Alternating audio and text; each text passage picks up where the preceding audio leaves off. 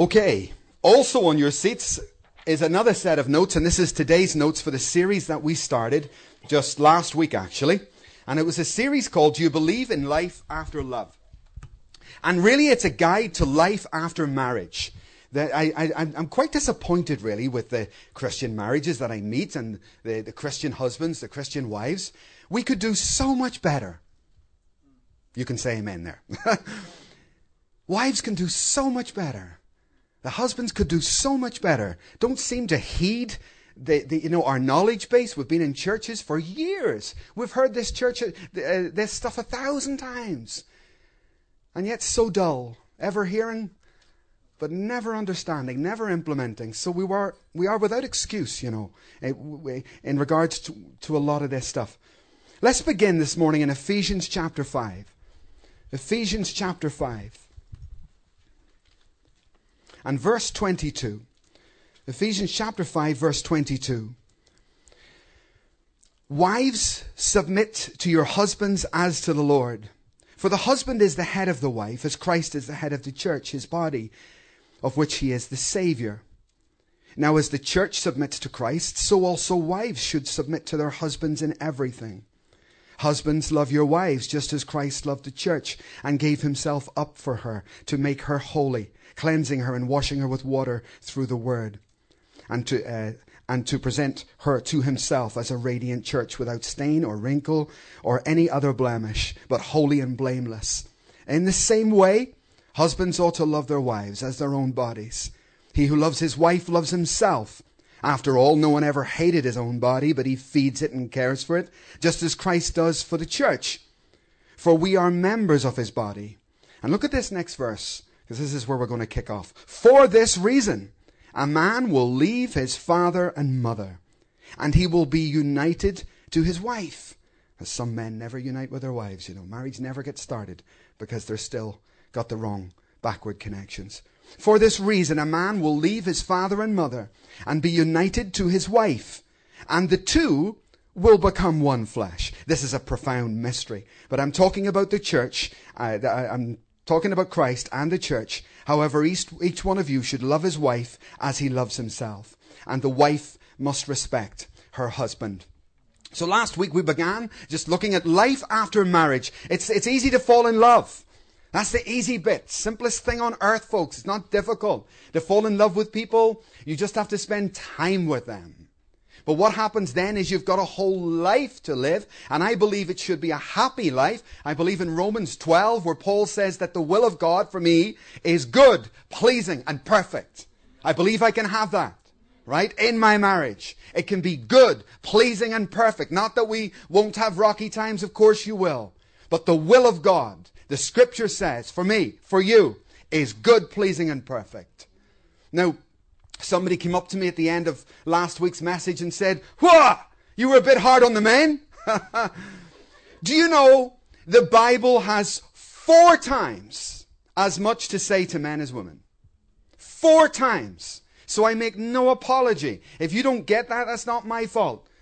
It is a biblical principle that everything starts with the men. In fact, the premise of the Bible is this. Listen close. If you can get the men right, you can get the wives right. Amen. If you can get the men right, you can get the children right. If you can get the men right, you can get the churches right. And that's from Genesis right the way through to Revelation. It doesn't change over time. But unfortunately, there was the era from the 60s on where, feminism kicked in.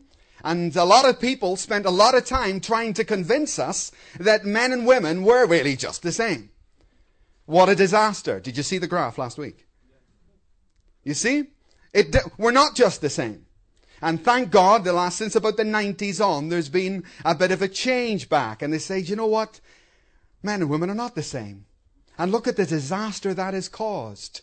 Just not obeying the book, not living by the book. I feel very sorry for women in a lot of situations. Honestly, I do. It's dreadful because they suffer so much in this. And we'll maybe come to that in weeks to come. Historically, meaning the last 50 years or so, a lot of the studies on earth that have been done on marriage have been done on broken marriages, looking at the problems. Why did they break up? What caused this? What caused that? And after a time, there became a little bit of awareness. Maybe we're not doing the right thing here. Maybe we should study strong marriages. And maybe we should draw much more emphasis out of marriages that actually work. And there was a bit of a swing, say 10, 15 years ago, within marriage groups around the world to say, let's do exactly that. And I'm glad to say that they have done a lot of work that we can benefit from. There's been a refining, a percolation of global marriages to see what makes marriages work. When you find a happily married couple, what are the common denominators? Now, if I took your notes off you, and gave you a blank sheet this morning and asked you to write the top 8 things that happily married couples do, I wonder what you would write. That would be a very telling list, amen. You would understand yourself a little bit. But this is the real list you've got in front of you. And it starts with a very surprising one, because I certainly wouldn't have put it there. The number one thing that they discovered that happily married people have done is they have successfully separated from their parents. They have moved on into their marriage, and it's not difficult to see why. You know, my home was quite happy. My parents weren't perfect. They had their own problems. But see, my mum and dad did things a certain way. Jeanette's mum and dad did things another way. Right? And when these two worlds collide, you can have a lot of grief over that. I mean, there's countless things that are done differently in these different worlds, like money. The way my parents handled money, very different from the way Jeanette's parents handled money. Like, my mum and dad had like her money and his money. That's the way they handled it. He always had his. And I grew up hearing them saying, that's mine and that's yours. You know, now fine. It worked like a treat for them. They had no trouble with that whatsoever. But I don't like that. So everything in our house is ours. And so there's a system, you see. But that system didn't work for me. Worked for you, that's fine. But I couldn't live like that. I hate having that. But Jeanette had a different system. She would quite happily have her money and my money, you know. But she's very gracious and says, okay, we'll do things your way. But it's a lifelong habit. And if she's got no money and I give her 20 quid or something, she buys something, she goes to give me back the change. And I can't take it. I said, don't need your change. What do you give me change for? Because you see these systems? See your upbringing? See how deep that goes? Even after years of saying, I just can't see it like that. So you can do a lot of damage in your marriage if you try to bring other systems in. I mean, hey, it goes way beyond money. There's housework, there's raising the children. You will have had all different perspectives. And you need to be able to marry. The husband and wife need to marry and come together, and you've got your own marriage, and it's not your parents. Before marriage, the input of your parents, of course, is extremely important. Listen to your mum. Listen to your dad. They care about you immeasurably. They're wiser than you. They've been through life, right? And they can see things that you'll never see because you're too young. So listen to them. Listen to their advice. But after marriage, it's a completely different story. And that man, that new husband, needs to learn to take responsibility. He needs to learn to stand on his own 2 feet, to run his own family, and not to be running back to daddy or mommy. Amen. It's got to happen. So this is not culture. I don't care what your culture is. I'm talking from the Bible. It says, man, leave and cleave. The Bible says. Because I know, especially in Asian culture, there's a real deep connection there. We're talking way above cultures here, folks. Way above cultures. The scripture is right. You can bring a lot of grief into your home by not doing that. And of course, this is where the dreaded mother-in-law comes from. There's probably more jokes about mother-in-laws than anything else on earth. Amen? But, you know, just in the pastoral role, right, you meet lots of mother-in-laws. I thank God not too many. Most mother-in-laws are very nice. Most mother-in-laws are fine. But the problematic ones are really, it's the Genesis woman. By the way, you can be a mother-in-law without being a mother-in-law. Is that right? Yeah. You don't have to be a mother-in-law to be a mother-in-law. Because it's a type. It's a type. It's the Genesis 3 woman. Your desire, remember what God said? Remember the punishment. What was the punishment on Eve for sin? Even though I made you stronger than the man, the Ezer Kenegdo, the helpmate, even though that's the case, Eve, the punishment on womankind is this. You will not, even though you're stronger spiritually, I put the man with the anointing and the authority over you. That's the punishment for Eve taking that fruit. Okay? And death was the ultimate punishment on Adam, but it was a specific punishment on Eve. Now, do you know who the mother-in-law is? You see, it's not necessarily a mother-in-law. It's a female type. It's the Ezer Kenegdo, the one of superior strength who never learns to deal with it. She's never got over it. She's got to rule.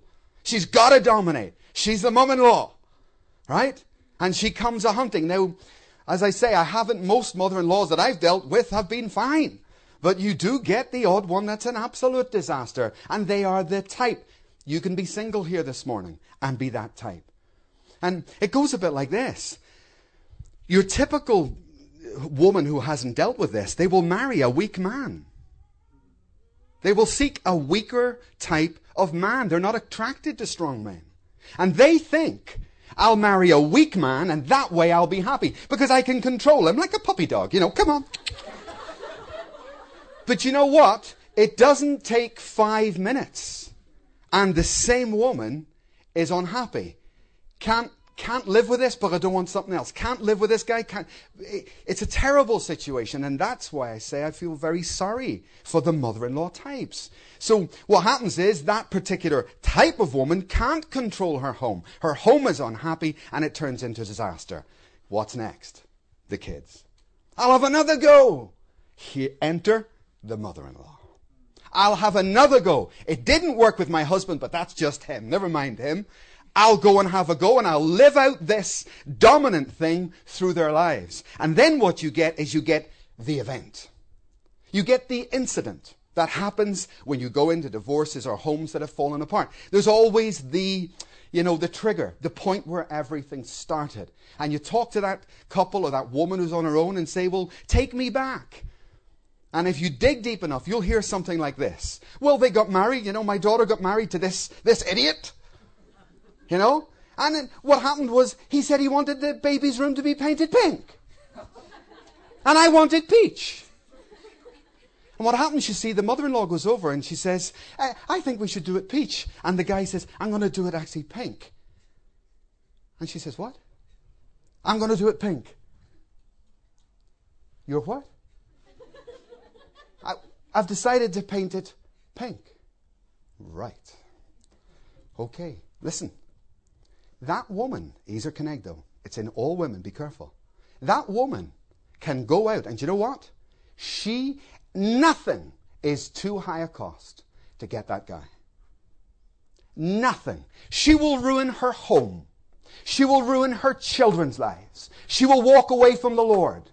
She will do hell hath no fury like an Ezer Kenegdo scorned. There's always the event. There's always the moment at which this woman didn't get her way. I said peach. Now how dare you not do what I said? You can trace it back in broken marriages, in miserable lives, to the event. The thing when I said A and you decided B, you didn't do what I said. Your desire will be to rule over him. But guess what, woman? He's going to rule over you. And it's a terrible thing. It's a sad thing. I haven't, as I say, met too many of them, but I've worked with a few and I haven't seen too much success. So point one, what do happy couples do? The first thing they do is they separate from their parents. They let mum and dad go. By the way, folks, this is a two-way deal. The children have got to let their parents go, and you parents have got to let your children go. It works both ways, cuts both ways, and then you'll have a healthy relationship. The second thing that they found, and these are in order of importance, the second thing was that all healthy couples they found, happily married couples, seem to have developed a spirit of interdependence. Not independence, but interdependence, where they became, good at working together, working things out together. Amen to that. I'm a barbecue freak, you know. I love barbecue. As soon as the sun's out, I'm out there, you know. And you get a lot of experience lighting fires. And there's a right way to light a fire and a wrong way to light a fire. You can have a log fire. You can have all sorts of things. You have a 3-log fire or a 2-log fire. But listen to this. The one sure way to kill a fire is to smother one log with the other log. And it's back to that space thing. If you put 2 logs close together, you don't get what you wanted. There's no dynamic, there's smother, there's no air, they can't breathe, there's no fire in the relationship. There's nothing. One of them is smothering the other. And it's a bit like Goldilocks and the 3 Bears. You know, it's got to be just right. You've got to have equal space, if you like, between the two, and then you can set that match and you'll get fire in that relationship. And it's back to that whole space thing again, you know. Men and women both need space. And healthy relationships, number 2, imagine that, have learned what that space is. A happy couple is a couple who has learned how much space he needs, how much space she needs. What do happily married couples do? Number 1, they separate from their parents. Number 2, develop a spirit of interdependence within their relationship. And here's a big one. Breathe deep. Dethrone the baby. Baby-centered marriages very quickly become unhappy marriages because the structure is wrong. It's not right. It's out of kilter, right? You've got a husband and wife. The child should grow up in the home knowing very clearly that at best their voice is number 4. At best. And they should be able to grow up with a very clear understanding. Whew, can't manipulate mummy, can I? Because mummy listens to daddy. And I can't manipulate daddy, can I? Because daddy listens to God. So in my house, there's actually a number 4. God is the first voice. Daddy is the second voice. Mommy is the third voice. And I am coming in, at best, number 4. And that child will feel very secure, will feel great order, and they can drop the manipulation card, you see. It's only when there's weakness in the order in the home that you get that interplay that spoils relationships. What a terrible thing. Clear order. And husbands, if you disagree with something your wife has just done, not in front of the children.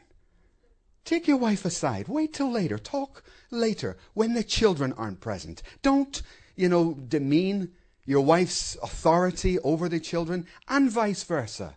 You're spoiling your own home. That's what it says, isn't it? The foolish woman tears her own house down with her words, destroys her own home by what she says. Crazy stuff. So be very careful. Watch it. Now, when it comes to children, I don't want to depress you, so I didn't give you the statistics, but it goes a bit like this. Watch this. A couple fall in love and they get married, and their happiness level, let's say, is about here. And then she gets pregnant. And when they gauge happiness, guess what happens when the woman gets pregnant? Their happiness goes up. The problem is having the baby. So, they get married and they're happy. The happiness goes up when she gets pregnant. Do you know what happens to the happiness when she has the baby? Straight down. Right? And the graph is shocking. And then what happens is they try to get that thing up, try to get some happiness, try to do this, try this. I'll do anything to try and get my life back. What did I just do? What did I lose?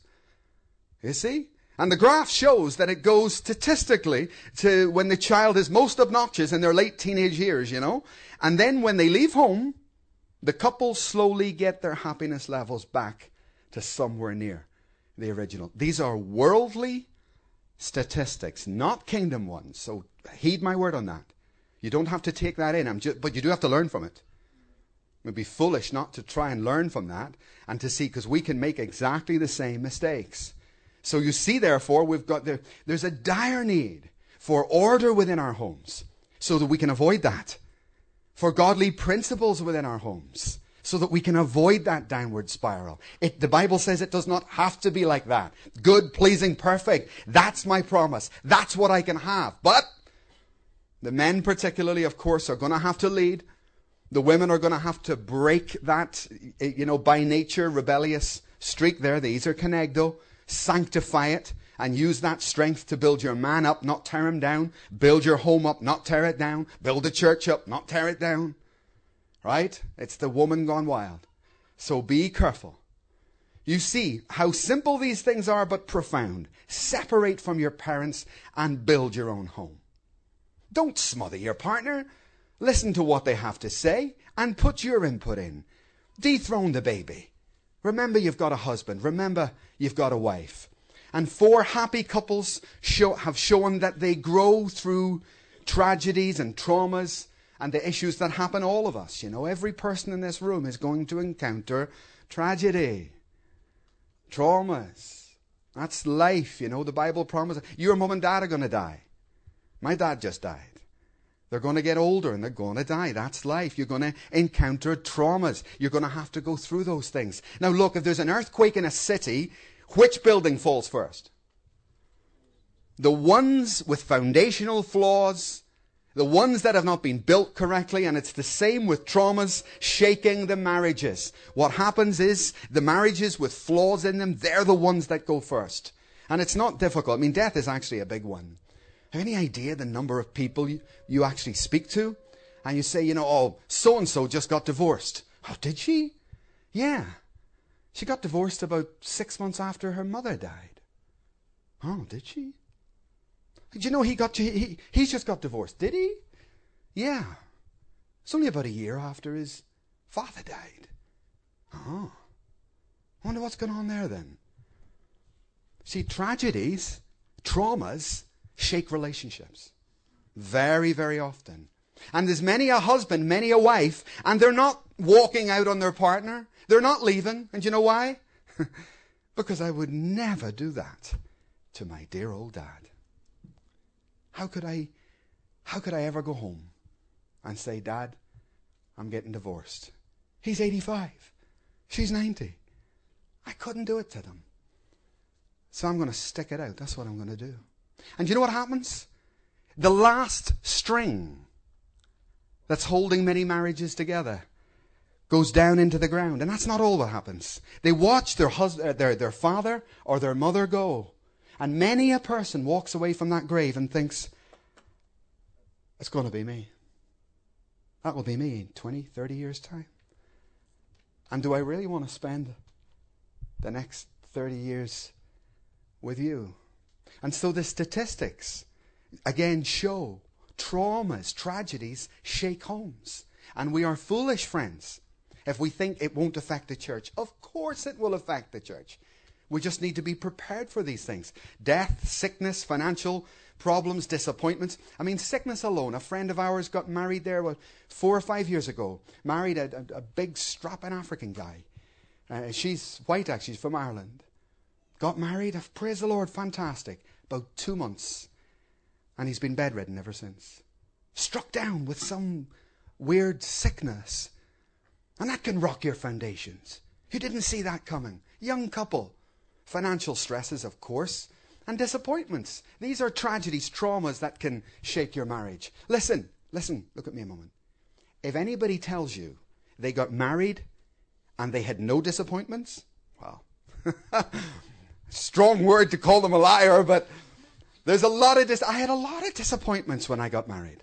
Loads of disappointments. Jeanette's too much of a lady, she wouldn't say she had too, so I'll say it for her. Lots of disappointments. Loads of disappointments, right? And so what happened? It's shaking, earthquake. And if you're not strong enough, and in certain ways you can be strong, and it'll hold you together. And you get over disappointments. You get over disappointments because you move on. You had hopes, false expectations, and you begin to leave them behind. I did want this. I did think this. And I'm going to have to put it down. And I'm going to have to move on. I can't always be looking back. I've got to leave those false expectations, those things that I misunderstood. I've got to leave it and move on to married life as God has it for me, and embrace that, accept that. Next one, number 5. Again, these are in order of importance. Married couples that are happily living together. Number 5, they learn to fight fair. You know what that means? It means no punching, no eye gouging. No, I'm only joking. What does fight fair mean? It means that you learn every couple are going to have problems. Every couple are going to have arguments and issues. But you need to learn to sort them out sensibly like an adult. I was thinking this morning, what's the don't say this out loud. What's the stupidest thing you ever did? Don't say get married, please. It's the wrong answer. What's the stupidest thing you ever did? The stupidest thing I ever did in my life was I was with this couple, right? And they are screaming at one another, but the guy who's been violent in the past, punched his wife and all this, the guy, he's really well controlled because I'm there. But she's not. Because I'm there, she's really, I'm safe now, so she's ready to have a go at him. But to my shock, even after some time of counseling together, she was determined to punch him. She wanted to get at him, and I'm holding them apart in the hall, you know? And I'm saying, easy, no, this is not the right way. Fight fair, yeah. And I turned to the woman, and this is what I said. This is the stupidest thing I've heard. I said to him, look, don't hit him. If you're going to hit anybody, hit me. As soon as I said it, I thought that's a stupid thing. Oh, she didn't actually hit me, but it did defuse the situation. She sort of, I think she feathered the side of my head type thing. But crazy. And in your marriage, that's not the way to sort out a problem. Amen? You're going to have to learn. Children throw tantrums. Little kids like this scream and shout, I don't have my way. Children throw tantrums. But an adult who hasn't learned a sensible way. Look, I get mad at Jeanette all the time. All the time. What am I going to do? Shout? How pathetic is that? Look, she will make me angry. Okay? So I'm now very, very angry. She's done something. I'm really annoyed. Now, who's the enemy? Not Jeanette. She's my best friend. She's on my side. Who's my enemy? Anger. Anger is the enemy of our marriage. Anger is, and if it comes out of me, I'm the destroyer. I'm destroying my best friend. I'm destroying the one put there to support me. What sort of an idiot am I? Oh, yeah, of course, the foolish wife, not just wife, pulls my own house. I got it. So we got to fight. By fighting fair, it means we learn to deep breath. I'm really mad at that. I'm furious. I'm not going to deal with it while I'm mad, am I? That would be stupid. Take a deep breath and leave it. The more serious the issue is with Jeanette, the longer I would leave it. And ask God, I need grace. I need grace to go to my wife, and I pray you will give her grace. Grace to receive what I'm about to say, because God forgive me for being angry. I've got no right for that. Take this anger out of my system. And when the moment is right, and you feel you can minister a correction, then you can go right ahead. But anything else is wicked. Pure and simple. It's wicked. Wicked speech. Wicked tongues. Wicked hearts. Wicked careless minds. Children throw tantrums when they don't get their way. But mature Christians, adults, should be able to fight fair. Because you're going to not fight, you know what I mean? You're going to have disagreements. And you're going to have to learn to sort them out properly sooner or later. So if you haven't done that, I guarantee you can do it. That can be your story. You don't have to have an unhappy home, but you're going to have to do what everybody else, grow up and face the issues maturely and properly. Fight fair was number 5. Sixthly, they lock the bedroom door, and of course that refers to their sex life. You've got to be in some ways creative within your sex life, and good sex is a result of a good relationship. If there's not good sex, it's plain and simply because you're not putting enough investment into the relationship. Now, every time I speak about sex, you will always find someone come up and say, you shouldn't do that. You shouldn't talk about that. This is a church. How mad is the world, you know? This is a church. Yeah, sure thing. No wonder the world is in the mess it's in. God, this Bible here, has no problem talking in great detail about sex.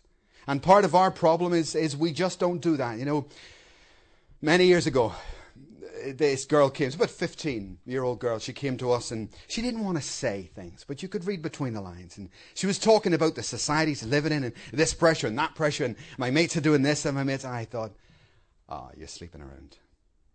You just don't want to say it. You're just a cry for help. I looked at the situation, and normally with someone 15 or so, you wouldn't go over the parents' head, but you hadn't gone to the parents, you'd come to us. So I thought, I know what I'll do. I've got a couple of good books on that very topic. That way I can deal with the issue, but not actually be in the situation. So I brought these books in, I gave them to her. I said, have a read of those. They'll help you understand just how serious sex is and the amount of damage you can do. So she took the books home. A couple of weeks go by, the dad comes in. He's found the books. Slaps them into my chest. What on earth? Who do you think you are? You give them to my daughter? My child? My little girl? I said, yes, I did. She's only a kid. I said, all her mates will be sleeping around, Please, I take them back and do not give them back to her. I said, she didn't go to you. She's got a problem. She didn't go to you. She came to us. So there's some problem in the home, sir. And you're going to have to get relevant within your home because your daughter's, I believe, is under pressure. Do you know that girl went on to have either 2 or 3 children by 2 or 3 different men in about a 2 or 3 year period? And I met the mum, who I hadn't spoken to, but I met the mum, and she walked up. When people, remorse is a terrible thing. And that mum came up to me one day and she said, that's where gnashing of teeth comes. It's remorse, when you really wish. And she was saying, I wish we had listened to you. My daughter's destroyed. We didn't see it, blind to it. And I later found out actually when I was talking to that girl, she was actually sleeping with a guy right then at the same time in history, You've got to get relevant, folks. Amen. You've got to deal with the society in which we live and help people cope with the society in which we live. And there's a lot of weird and wacky stuff out there. Christians have sex lives too, Amen. Christians have sex lives too. And you wouldn't believe you get some wacky phone calls. And you got to learn to, excuse me, Pastor Mike, my wife wants me to dress up in a policeman's uniform. Is that a sin? I'm thinking, so when I get phone calls like that, I say, actually, everything to do with policemen's uniforms, that's Pastor Tom's department. Only joking. But if anybody has a hang-up with Donald, where's your trousers? You need to see Jim Tran. He can help you with that one. Praise the Lord. But just in terms of sex and what's right, what's wrong, right? That's a big topic. Something the church is fearful of and stays away from. Something we need to dig up because it's buried alive and destroys marriages. Amen? Sorry, Tom. Praise the Lord. Remember, and this is a crucial point. If God is not in your sex life, you haven't really got one, biblically. You haven't got a real one. What you've got is sex, but you haven't got eros. Remember, sex and eros are two they're completely different things. As a Christian couple, you could well be having sexual intercourse, but that's not eros. And if you do that, you could have a lot of trouble in your relationship, a lot of distance, a lot of coldness, and not quite know what's wrong. Amen. And you can kind of spot it very quickly, when you see couples. There's no eros here. There's something wrong in this relationship. And sexual intercourse, you don't have to be a Christian. Anybody out there, any man and woman can have sexual intercourse. It's just procreation. It's a physical act. Right? And it will most often take more out of you than it ever puts into you. But when Christians do that'll destroy your marriage. There'll be no intimacy there properly. Eros is a completely different thing. You just read it in Ephesians. Eros is a miracle. It's when two people who are born again become one. That's what it is. So God is in that equation, and I'll deal with it in weeks to come, but God is in that equation. And you cannot have a healthy sexual relationship within the home unless first that man is in communion with God, because he's bringing God to the bed. Right? God's not afraid of your bed. You may be, and you may have had a traditional upbringing, but go home and read for your homework, read Song of Songs every day this week. Amen. Amen. Praise the Lord. And you'll soon find out what God thinks of sex. You know what God would say to you about sex? I invented it. It was his idea. So eros is not really, of course, sex is involved in eros, but it's not sex. Sexual intercourse is what the world has. Only the church has eros. But be warned, as a Christian couple, you can still have sex, but still not know what's wrong or why your marriage has not quite, kicked in that area. There's still a coldness there because eros, what has to happen? 3 things. The man has got to be right with God, right? He's got to be in good relationship with his wife, right? And the 3, as it were, really become one. And as I say, I'll cover that in weeks to come. It binds you together. Eros brings couples together. It doesn't drive them apart. So we do need to talk about sex, and we will. And we need to. We'll do some privately, and we'll do some publicly. But we need to explode these myths. So number 5, fight fair. Number 6, learn to lock the bedroom door and protect your sex life. Remember, all good sex comes out of a good relationship. That's it. No relationship, you're on the wrong road. There's no eros can possibly happen in that marriage. Number 7, they found that happily married couples always knew how to laugh, and particularly to laugh at themselves. And I've given you a little list on the back of your notes there. At least on some of the notes it's on the back. We didn't get them photocopied completely. But it's an excellent list about what laughter actually does to you physically and mentally. Laughter relaxes your whole body for at least 45 minutes. Laughter boosts the immune system. It triggers the release of endorphins. It protects the heart. We need to learn to laugh at ourselves. We need to learn to laugh instead of complaining. Amen. Right? We need to learn to lighten up. Laughter helps you keep things in perspective. It helps you deal with stress. And we need to emulate kids. Do you know the statistics? Shocking. The average child laughs 200 times a day. The average adult, 15. That's appalling. We need to lighten up, amen? And look at the mental health on the bottom there. Laughter dissolves distressing emotions. It helps you relax and recharge, and it will keep things in perspective. It is a very healthy thing. You know, when you cry because you're sad, it's a very different physiological process in your body than when you cry because you're laughing at each other or something like, or laughing at yourself. What happens when you're laughing at yourself is that, as it said there, the endorphins or whatever, it releases the immune system. It's a healthy thing, a healing thing. Good piece of advice. And the last one, so Yin could come for us there, is to develop double vision. And by that, I think what they mean is to be able to look both ways in life. I had a men's meeting once. There's about 25 guys all sitting round, and one guy on one end of the room had been married about 5 or 6 weeks, not long back from his honeymoon. And on the other end of the room was a guy who'd been married for like 35, 40 years. And they were just going round the room giving testimonies. You know, how are you, how are you? And the guy who's just like back from his honeymoon says, oh, marriage is great, it's fantastic, wonderful. And there's a grunt from the other end, from the guy who's been married all those years. And he's going, Pah! And everybody sort of looks and he says, marriage is tough. Very, very, very tough. And the newly married guy didn't want to give up his ground. So he started fighting back. And he said, well, I'm happy. I'm really happy. And the guy says, well, Job's comforter, you know. All I can say is get ready for the future, you know. And that room went quiet and all eyes turned to me like umpire. What's the decision? Who's right? And I remember having to gather everybody and say, hang, because that's a dangerous perspective if anybody leaves the room with the wrong idea. I said, listen, everybody, they're both right. It's not right and wrong, right and wrong. How crazy are you? They're both right. You, who've been married 35, 40 years, you need to listen to him. Double vision. Point 8. Happily married people show that they were able to look back and to remember the good things, the good bits. And that guy who's been married 40 years needs to do that. He needs to remember, do you remember when we got married? Do you remember when we went on honeymoon? Do you remember when we did that? But he's forgotten to do that.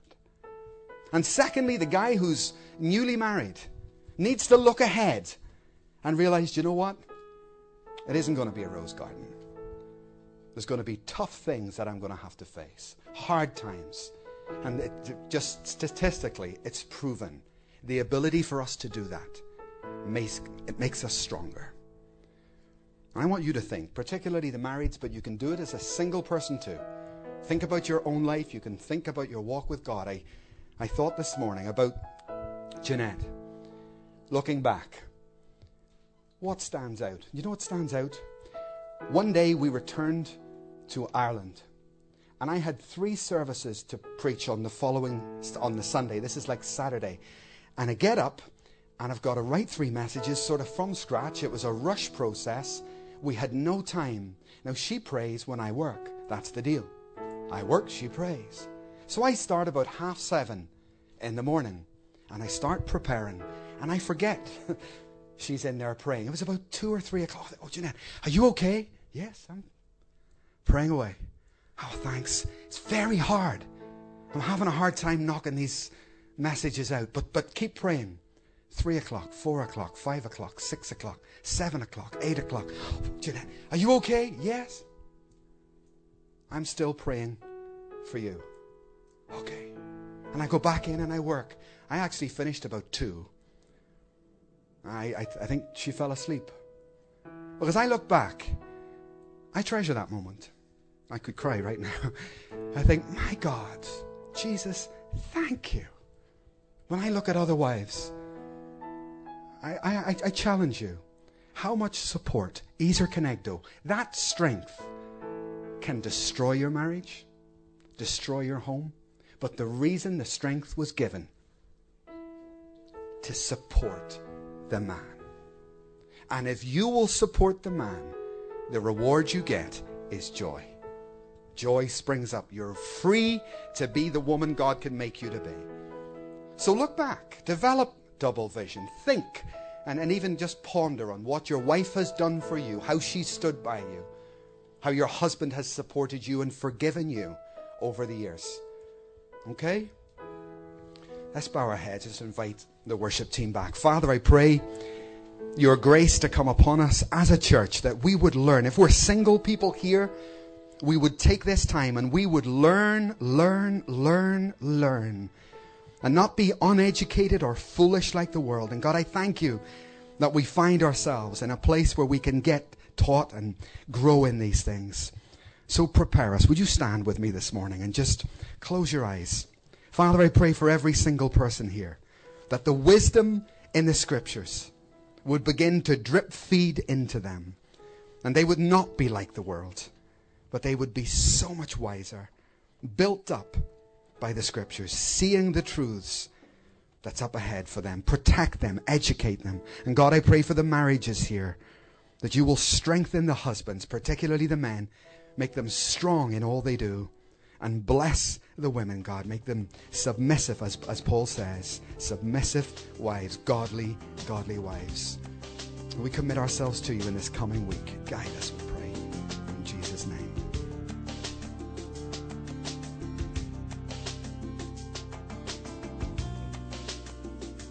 Thank you for listening to today's program. I trust you have been blessed and edified by what you've heard. I want to ask you to do something, and that is to become a partner with us here at Preparing the Way. By doing so, you can help us to take these essential messages out to many other nations, many other people around the world. You can become a partner by visiting our website, preparingtheway.tv, and there you will find many ways that you can join up. Folks, it is a pleasure and an honor to partner with you in bringing in the end times harvest. God bless you, and once again, thank you for listening.